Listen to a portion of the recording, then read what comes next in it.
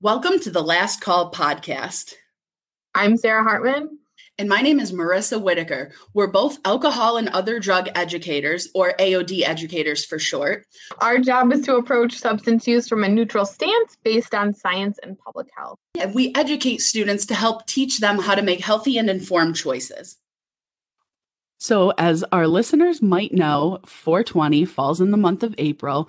So in honor of that, we are dedicating both of the episodes this month to cannabis education. Today's episode is going to cover various cannabis facts and myths. So the first one we have, Maurice, and I'm sure you hear this, quite a bit. So is it a fact or a myth that any CBD that you get has no THC in it? Well, I would say, given that how prevalent it is, I would say that may be true. So it's actually a myth. So by law, so this was actually prior to legalization in New York, any CBD that's sold in those stores that are kind of popping up all over the place has to contain 0.03% or less of THC. Now, does that mean that people actually follow that? Not necessarily. So many of the stores that are selling CBD products are selling unregulated and untested products, meaning that if you do have to pass a drug test and you're utilizing CBD for any reason, it's important that you know what's in the product that you're taking. So what that would entail would be making sure that the product you're consuming has been third-party lab tested, which basically means that the place that's selling it isn't the one that tested it and is showing like, oh no, there's no THC in it. It's been tested by an outside agency or, place, and then they can, if upon asking, can show you that lab test result showing that there's 0.03% or less THC in it. If a place can't show you a lab test result, I wouldn't count out that product is completely THC free. You mean Zoomtan doesn't have reputable cannabis products? You never know. So funny story about this, Marissa, and this happened a couple years ago, but one of my friends was only taking CBD. So he wasn't someone who, was a cannabis user, got chosen randomly to participate in a drug test, and he actually failed that drug test. So it's always important to do that kind of decisional balance. If, you need to be drug tested for your job, is it the best idea for you to be using a CBD product that could potentially cause you to be positive on a drug test? That's something that you have to make that best decision for you. Wow. So let's switch gears a little bit to edibles. Fact or myth, do you think that eating an edible has the same effect as smoking weed? I'm going to go with myth. That is correct. It's actually an entirely different metabolic process. So for all of the canna nerds out there, it's the CYP2C9 gene that actually makes the enzyme that breaks down THC, which is wild stuff, but I know, again, I'll try to keep it brief. This enzyme can play a role in the duration and the intensity of the high that somebody has. Some people don't metabolize edibles well at all. This can be viewed in a couple different ways. So there are some people on the spectrum that don't metabolize it well in the sense that they feel an immense amount of anxiety and have a bad high when they eat an edible. Other people don't metabolize it well in the sense that they feel nothing at all. So there's two very different ways of how the THC is being broken down, giving people a varied experience. Also, edibles can take up to 2 hours to take effect and can vary from person to person, whereas smoking begins to take effect in minutes. If you're comparing this to smoking and how you feel instantly high, you might not think it's working for you, so you would consume more edibles, and when all of that kicks in, that can be scary for people. So be very mindful if you're taking an edible to give it some time to kick in. That's really interesting too, Maurice, kind of thinking about people, when it comes down to your genes, like some people just don't handle cannabis well in that way, so that might be important for everyone to consider, if you've had positive experience with smoking cannabis, that doesn't always mean that if you take an edible, you're going to have that same positive experience. Yeah. And when people say too, like, I don't have a good experience when I use weed, to respect that about a person, because it might be down to their genetic code that they just can't process weed well. So don't try to tell them, no, they have a different strain. It doesn't matter if you don't process it in a healthy way. That was good. So here's the next one, Maris. Myth or fact? You can buy synthetic weed in a store, so that must mean that it's safe. You lost me as soon as you said synthetic. I knew like no good was going to come of this. So I'm going to go with myth. You are absolutely correct. So this is a myth for sure. Basically what I tell students is that it's potpourri, like the old potpourri that your grandparents would have like on their coffee table. So just like dried up plant material. They keep it in their bathroom. Ooh, roses, great. So it's just dried up plant material, and then it's sprayed with different chemicals. So when I say chemical, I don't mean it's sprayed with like extract of THC. No, it's sprayed with a synthetic chemical, but you have no idea what reaction that you're going to have when you utilize that synthetic. So I think a lot of people will utilize synthetic cannabis and think that they're going to have similar reactions to when they use real weed. And it ends up being a completely different experience. Yeah. And it's probably closer to a bath salt with what you were just describing than actual cannabis. Yes, absolutely. So it's important to know, too, that a lot of synthetic cannabis products are, even if you get 2 packages of the same thing, they're very inconsistent. If you brought them to a lab and tested them out, they wouldn't be the same thing. They could be 2 completely different things. So very inconsistent. But, what's also interesting about synthetics is that when there's bad reactions or reported overdose deaths that are caused by certain strains or certain chemicals, the manufacturers will change one thing about that chemical. So either one letter or one number in that specific chemical, but then they'll just re-push it out. So it's kind of like a never-ending battle that's just ongoing in terms of like trying to outlaw all of these different synthetics, because the manufacturers just keep coming up with new ones every time one is kind of outlawed.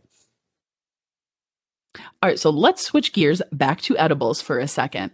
Sarah, do you think that it's a fact or a myth that edible doses vary from state to state? I think that is a fact. That is a fact.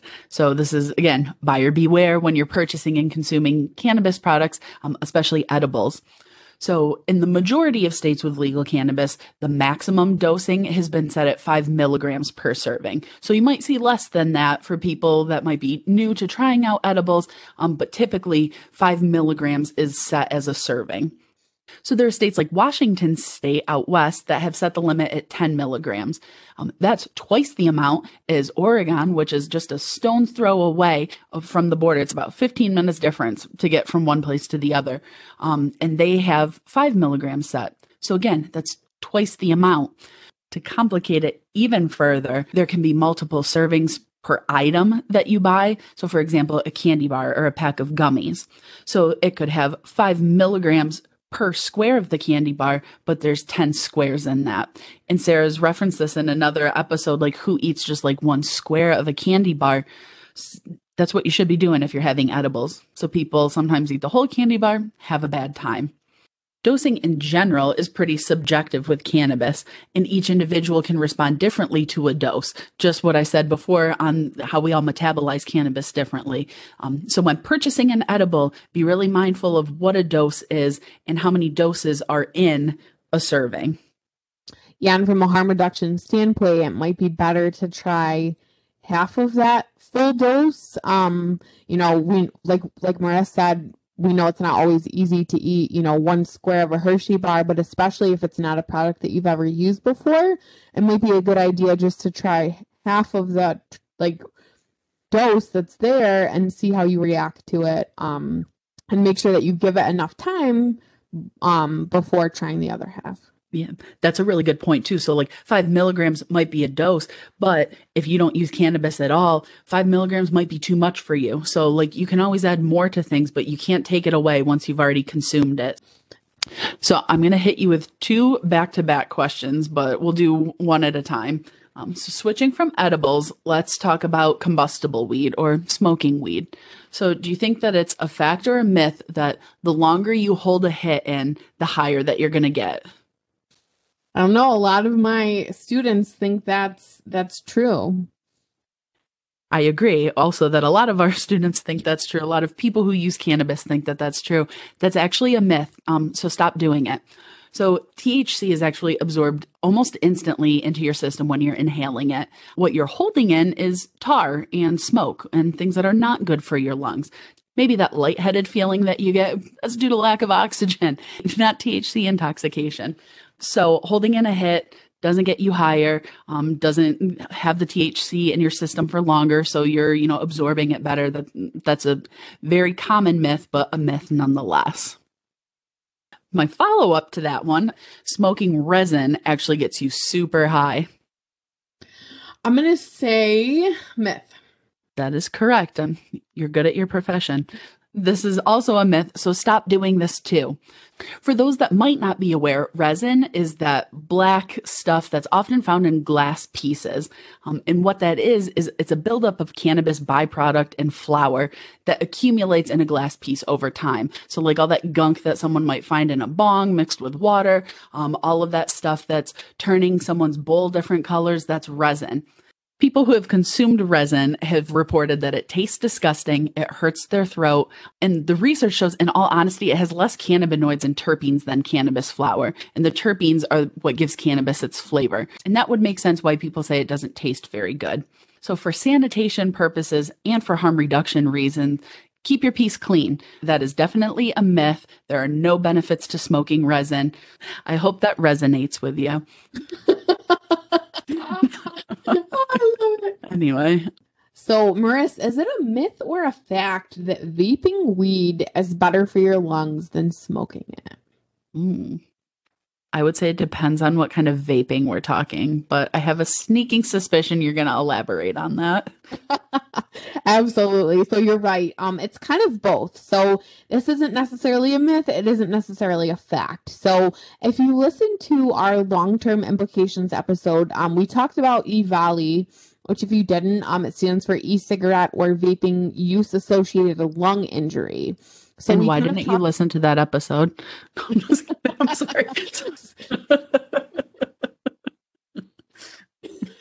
So we talked about how it can be caused by unregulated and off-market THC cartridges. So when they examined the lungs of young people who had been diagnosed with EVALI and traced back the products that they had used, the majority of the people involved had been consuming THC vape cartridges from sources where they didn't necessarily know what was in the cartridge. So buying them from a friend, family member, or acquaintance. So in terms of, cannabis research, as well as vaping research, there hasn't been a ton of dedicated research done. Just thinking in general about smoking anything hot and burning, it's never going to be a good thing for your lungs. So just kind of wanted to throw that out there too. But if we're talking about utilizing a vaporizer that takes the plant form of cannabis, this could be a little bit safer than smoking a blunt, for example. So you're not taking so much burning material into your lungs from the rolling paper or the blunt. If you're experiencing negative things associated with the manner in which you're consuming cannabis and you don't want to stop consuming it, this might be part of a conversation that would be tied into greater harm reduction. Thank you for listening to the Last Call podcast. Please join us next time for our tea break episode right around 4:20. Bye. Thanks for listening. Bye.